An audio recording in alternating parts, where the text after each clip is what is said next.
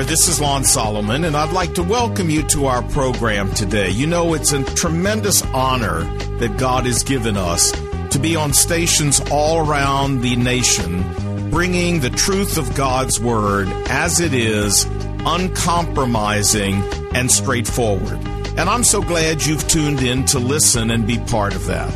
Thanks again for your support and your generosity that keeps us on the radio. And now, let's get to the Word of God. This morning, we want to look at the most famous backstabber in all of history, a fellow named Judas Iscariot. And we want to talk a little bit about his life and see what lessons there we can learn from so we don't end up like he did. Interestingly enough, his name has come to be synonymous with the idea of backstabbing or betraying. If you look up the word Judas in the dictionary, it will say a person who is treacherous enough to betray a friend, an utter traitor. And you know, there's even the Judas goat, the one that leads all the other goats into going to get slaughtered. So this Judas's name has kind of become almost an interchangeable word for backstabbing or betrayal. We want to look at his life and see what spiritual lessons are there for us. And so here, I want you to follow along now in Luke 22, beginning at verse 1. Now the feast of unleavened bread, called the Passover, was approaching. And the chief priests and the teachers of the law were looking for some way to get rid of Jesus, but they were afraid of the people. Now the rabbis, as you know and as I know, were trying for a long time now to arrest Jesus. They wanted to figure out how to get him, however, without provoking a riot. And that's what it says here when it says they were afraid of the people. They knew if they grabbed him in a public arena that they'd have a riot on their hands. And so they had to figure out some way to grab Jesus privately. Well, a fellow named Judas solves their problem for them. Verse 3. And then Satan entered Judas, called Iscariot, one of the 12. He said, Lon, what does Iscariot mean? I've always wondered. I mean, it must have some phenomenally significant meaning. Actually, it means man of Kerioth. That was the little village he was from. So that's all it means. Say, that's it? That's all. Nothing profound. But if you're ever in a Bible trivia game, you might need to know that. So this is important. Okay, so Judas came to them, went to the chief priests and the officials of the temple guard, and discussed with them how he might betray Jesus. And they were delighted. They were thrilled. And they agreed to give him the money in advance. And he consented and watched for an opportunity to hand Jesus over to them when no crowd was present. Remember, they didn't need Judas to identify Jesus. They knew who he was. They didn't need Judas to tell them where Jesus was during the daytime. He was in the temple court in the open. They needed Judas to lead them to him at night when he was alone so they could grab him secretly. Now, he cut a deal with them for 30 pieces of silver, the infamous 30 pieces of silver. And the rabbis were tickled pink. They thought, this is great. Now, why did Judas do this? I don't know. I asked myself the question, why would he do this? Now, I know on the sovereignty of God level that this was the sovereign will of God, and this was all part of God's plan to get Christ to the cross. I know that. But on the human level, why would Judas do this to his friend and his master? If you read the Bible simply tells us in John chapter 12 that Judas was a thief. The Bible says that Judas held the money bag of the disciples. He was the treasurer, and he used to steal from the money bag. And so maybe the motive was just pure, simple greed. He wanted the 30 pieces of silver, and it was just greed. I don't know. The Bible never tells us exactly what was going on in Judas's mind that he would do this. The only thing the Bible says that's absolutely clear is right here where it says it in verse 4 that he betrayed Jesus. That's all the Bible makes clear. He betrayed his friend. Now, there's one other very important observation I want to make here before we go on. And that is, do you know that this action of Judas had been predicted in the Bible hundreds of years before it ever happened? I want you to turn back with me into the Old Testament to the book of Zechariah. Now, when was Zechariah written? Well, the book tells us it was written between the 2nd and the 4th year of Darius I of Persia, which means it was written somewhere between 520 and 518 BC. That's 550 years before the events of Luke 22 ever happened in time and space. Now, let's read what it says here. Zechariah 11, and look with me at verse 12. And I told them, if you think it best, give me my pay, but if not, keep it. So they paid me 30 pieces of silver. And the Lord said to me, throw it to the potter, the handsome price that they paid me. So I took the 30 pieces of silver and I threw them into the house of the Lord to the potter. Isn't it interesting that 550 years before it happened, there is an exact prediction of the betrayal price of Jesus Christ, and not only that, but an exact prediction of what would happen to that money after the betrayal took place. Listen to Matthew 27. And when Judas, who had betrayed Jesus, saw that he was condemned, that Jesus was condemned, he was seized with remorse, and he returned the 30 pieces of silver to the chief priests and the elders, and he said, I've sinned, for I've betrayed innocent blood. And they said, well, that's not our problem, that's your problem. So Judas threw the money into the temple and left. Does that sound like Zechariah chapter 11, verse 13, that he threw the money in the temple and left? And he went away and he hanged himself. Now wait a minute. And the chief priest picked up the coins and said, well, you know, it's against the law for us to take this money and put it back in the treasury because it's blood money. It was used to arrest somebody. Now, isn't that interesting that they're so concerned about not violating the treasury, putting 30 pieces of silver back in it, but they would go ahead and be anxious and willing accomplices to murdering Jesus Christ? I mean, you talk about straining at a gnat and swallowing a camel here. But anyway, they said, we can't put the money back in the treasury, that's against the law. So it says, what they did is they decided to use the money to buy a potter's field as a burial place for foreigners, and it was called the Field of Blood. This is exactly what was spoken by the prophet who said they took the 30 silver coins, the price set on him by the people of Israel, and they used it to buy the potter's field, what Zechariah said.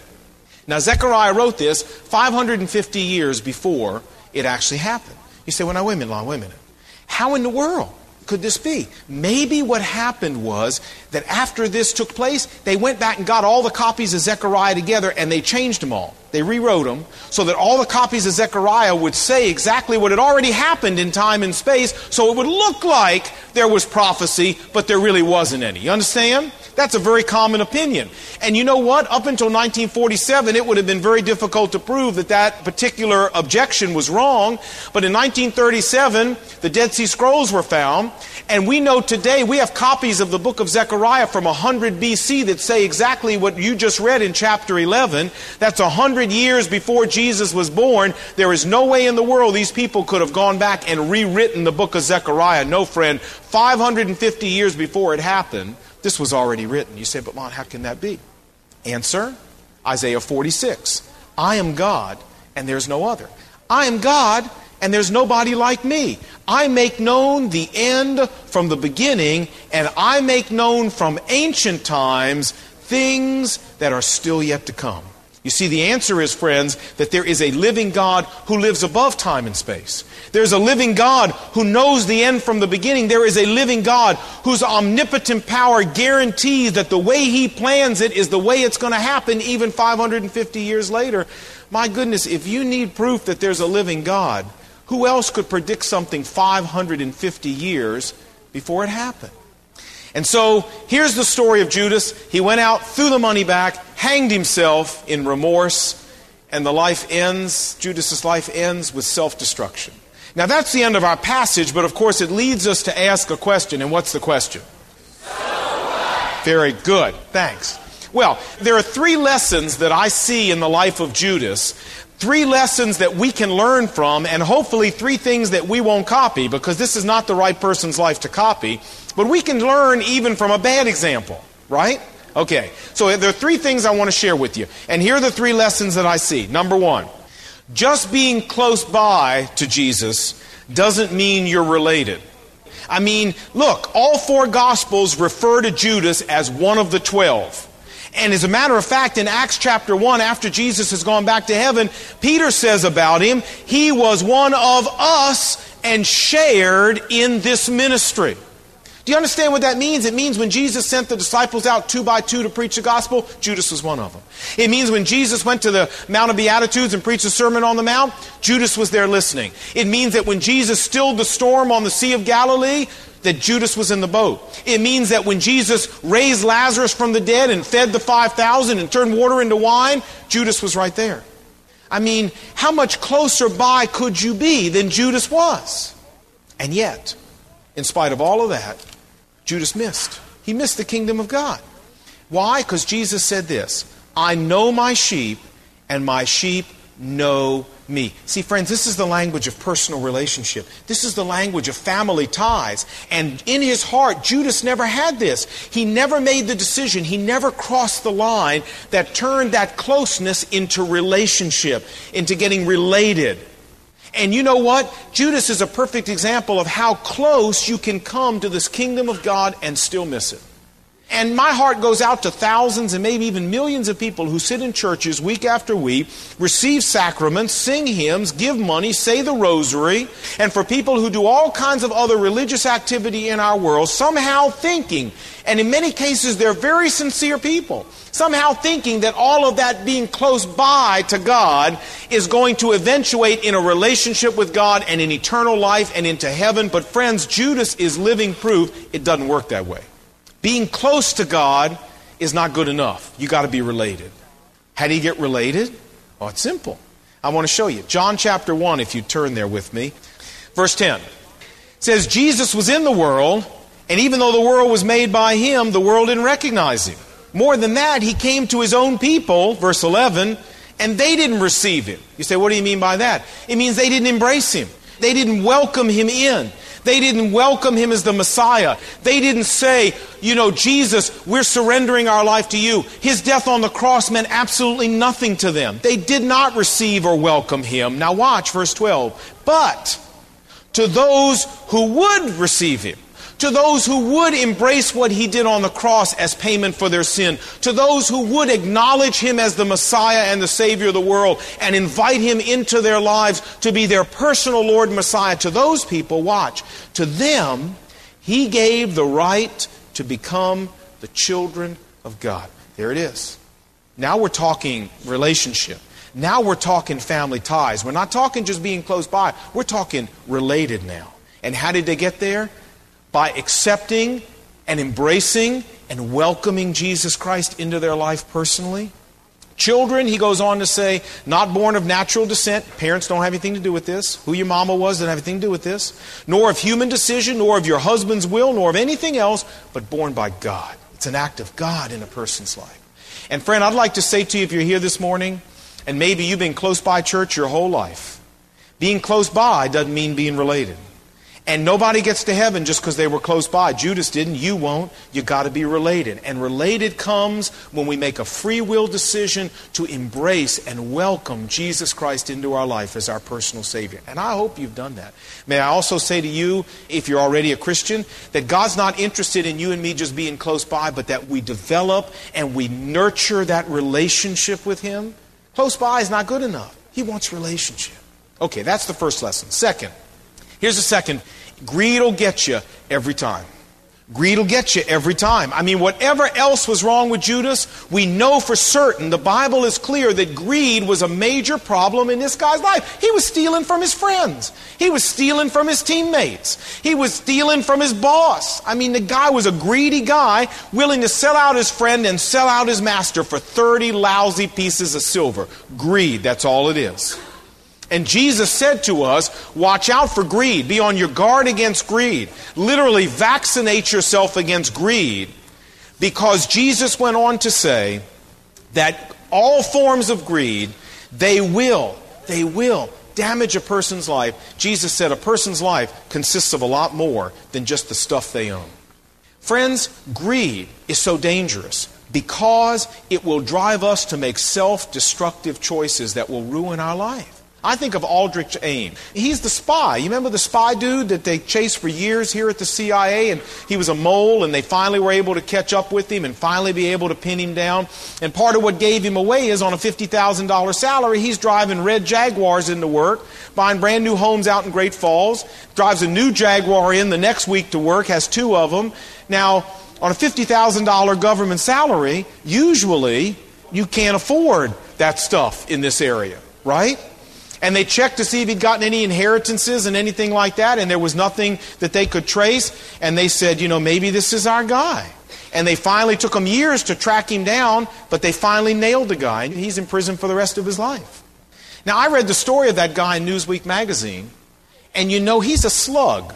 I'm sorry, but he's a slug. The guy's a slug, friends. I don't know a better word to describe him. Not only did he dishonor himself, not only did he disgrace his family, not only is he going to spend the rest of his life in jail, not only did he sell his country out, but as if that wasn't bad enough, do you realize what he was doing? He was turning into the Russians the names of espionage agents in Russia that were giving information to the United States, and the KGB was systematically killing every one of these guys whose name they got from Aldrich Ames. And we don't know for sure how many of them were killed. There were at least a dozen, maybe more, of these men who had put their lives on the line to try to help us, and they're all gone. So on top of everything else he did, there are men that are dead because of this guy. There are women who are widows because of this guy. There are children who are orphans because of this guy. And you know what motivated him? Nothing but raw greed. That's all it was. Greed. Simple greed. And you know, greed lives in our lives too. I mean, it's easy for us to say, oh, that horrible man, he's so greedy. Hey, wait a minute. Greed is a part of the flesh, and every one of us have got it. Every one of us. And greed will drive us to do things we never believed we were capable of if you let it run rampant in your life, my dear friend. It'll rob you of your principles. It'll destroy your integrity. It will violate your morals and turn your ethics into a joke. It'll steal your soul. It's such a slimy little thing. It'll hide behind every justification, every excuse that you've ever come up with. I love what St. Francis of Assisi, the great missionary, said. He said, people have confessed to me every sin known to man except the sin of greed. Never had anybody walk in and go, my sin is greed. You know why? Because it's such a slimy little thing. I was up at the Orioles game. I took my son John up there a few weeks ago. He's my 10-year-old. And we always get there early for batting practice because this is like gladiator, American gladiator competition to see if we can get a ball for batting practice. I mean, you're probably not wired that way, but I am. And I've gotten to be fairly good at this. I mean, I got a big old box of American League balls at home, but it doesn't matter how many I have at home, I want more. I mean, every game's a new challenge. So we had gone up and we had gotten 3. And Jonathan says to me, why don't we take one of these balls and give it to the person standing next to you, Dad, who hasn't gotten any balls? This is when batting practice was over. And my first thought was, no way. No way. I'm not giving some baseball to this guy. He had as much chance as I had. This is what I'm thinking on the inside. And then it's like God said to me, what is wrong with you? What is wrong with you? I mean, you've got more balls. You don't even have pockets to put them all in. You got a box of them home. You don't even know what to do with all of them. What is wrong with you? And I went, okay. Now I'm out now, Lord. I snapped out. Okay, sure, John, that's a great idea. So he gave the ball away and felt great about it. But what was my problem? Let me hear you say it. Thank you very much. Greed. That's right. Pure, simple, unadulterated, slimy greed. I had 2 balls, I wanted 3. If I'd have had 3, I'd have wanted 4. It's just greed. Well, you know what? You got that too. Yes, you do. And it'll hide under all kinds of little rocks and excuses in your life, but it's there, and it's real. And you know what? Judas's life is a fabulous warning for us to stay on top of it and guard our lives against it. Because, friends, greed will drive us to do things. As Paul said in 1 Timothy chapter 6, many people wanting to get rich have fallen into many foolish and harmful lusts that have destroyed their lives. Is that true of Judas? You bet. Okay, third and final lesson. And that is that when the world offers you something that glitters, it's not gold. I mean, look at how the world applauded Judas. Look at what a hero he was with the world. I mean, he went to the rabbis, and didn't it say in Luke 22, they were delighted. They were thrilled. They probably hailed him as a hero, patted him on the back. I mean, he was a hero with the world, and if the story had ended there, we'd have said, well, he sure made the right decision. But see, the story didn't end there, did it? No. The story ends with a hangman's noose, and a suicide, and a self-destructed life. And you know what Judas learned about the world's offer of glitter? He learned it's like Snow White's apple. It looks great on the outside, but man, it's deadly when you bite it.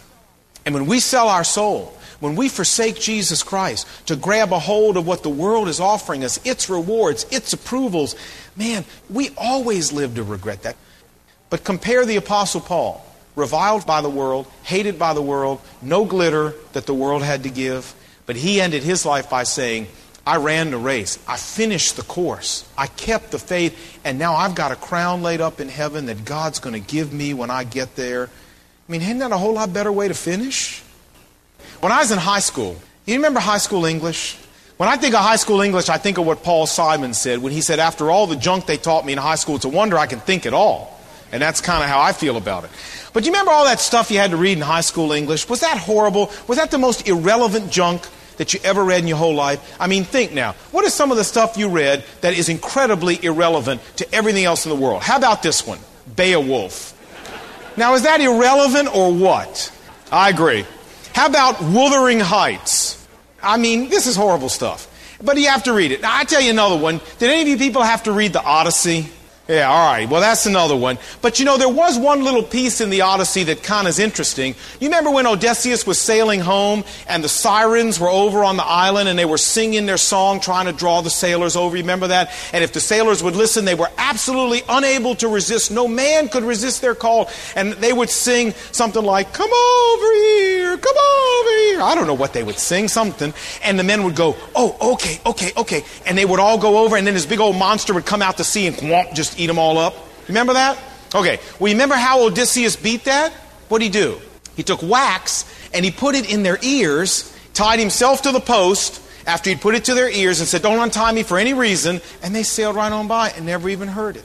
And I got to thinking when I was reading this passage, you know, when the world calls to us and says, come on over here, Judas, come on over here. We got all kinds of neat stuff for you. That's when we need to take the Word of God and we need to use it like wax, huh? We need to put it in our ears and say, sorry, we don't hear you. And sail right on by and say, no, I'm serving Jesus Christ. I'm headed home. Home is heaven for me. I don't have time for any kind of side trip over to see you. And just completely pay no attention. Friend, that's what we need to do. I'm telling you. The world's allure is like a siren call. All of us have a flesh, and the world knows how to appeal to it. That's why one of the reasons God gave us the Word of God is to use like wax.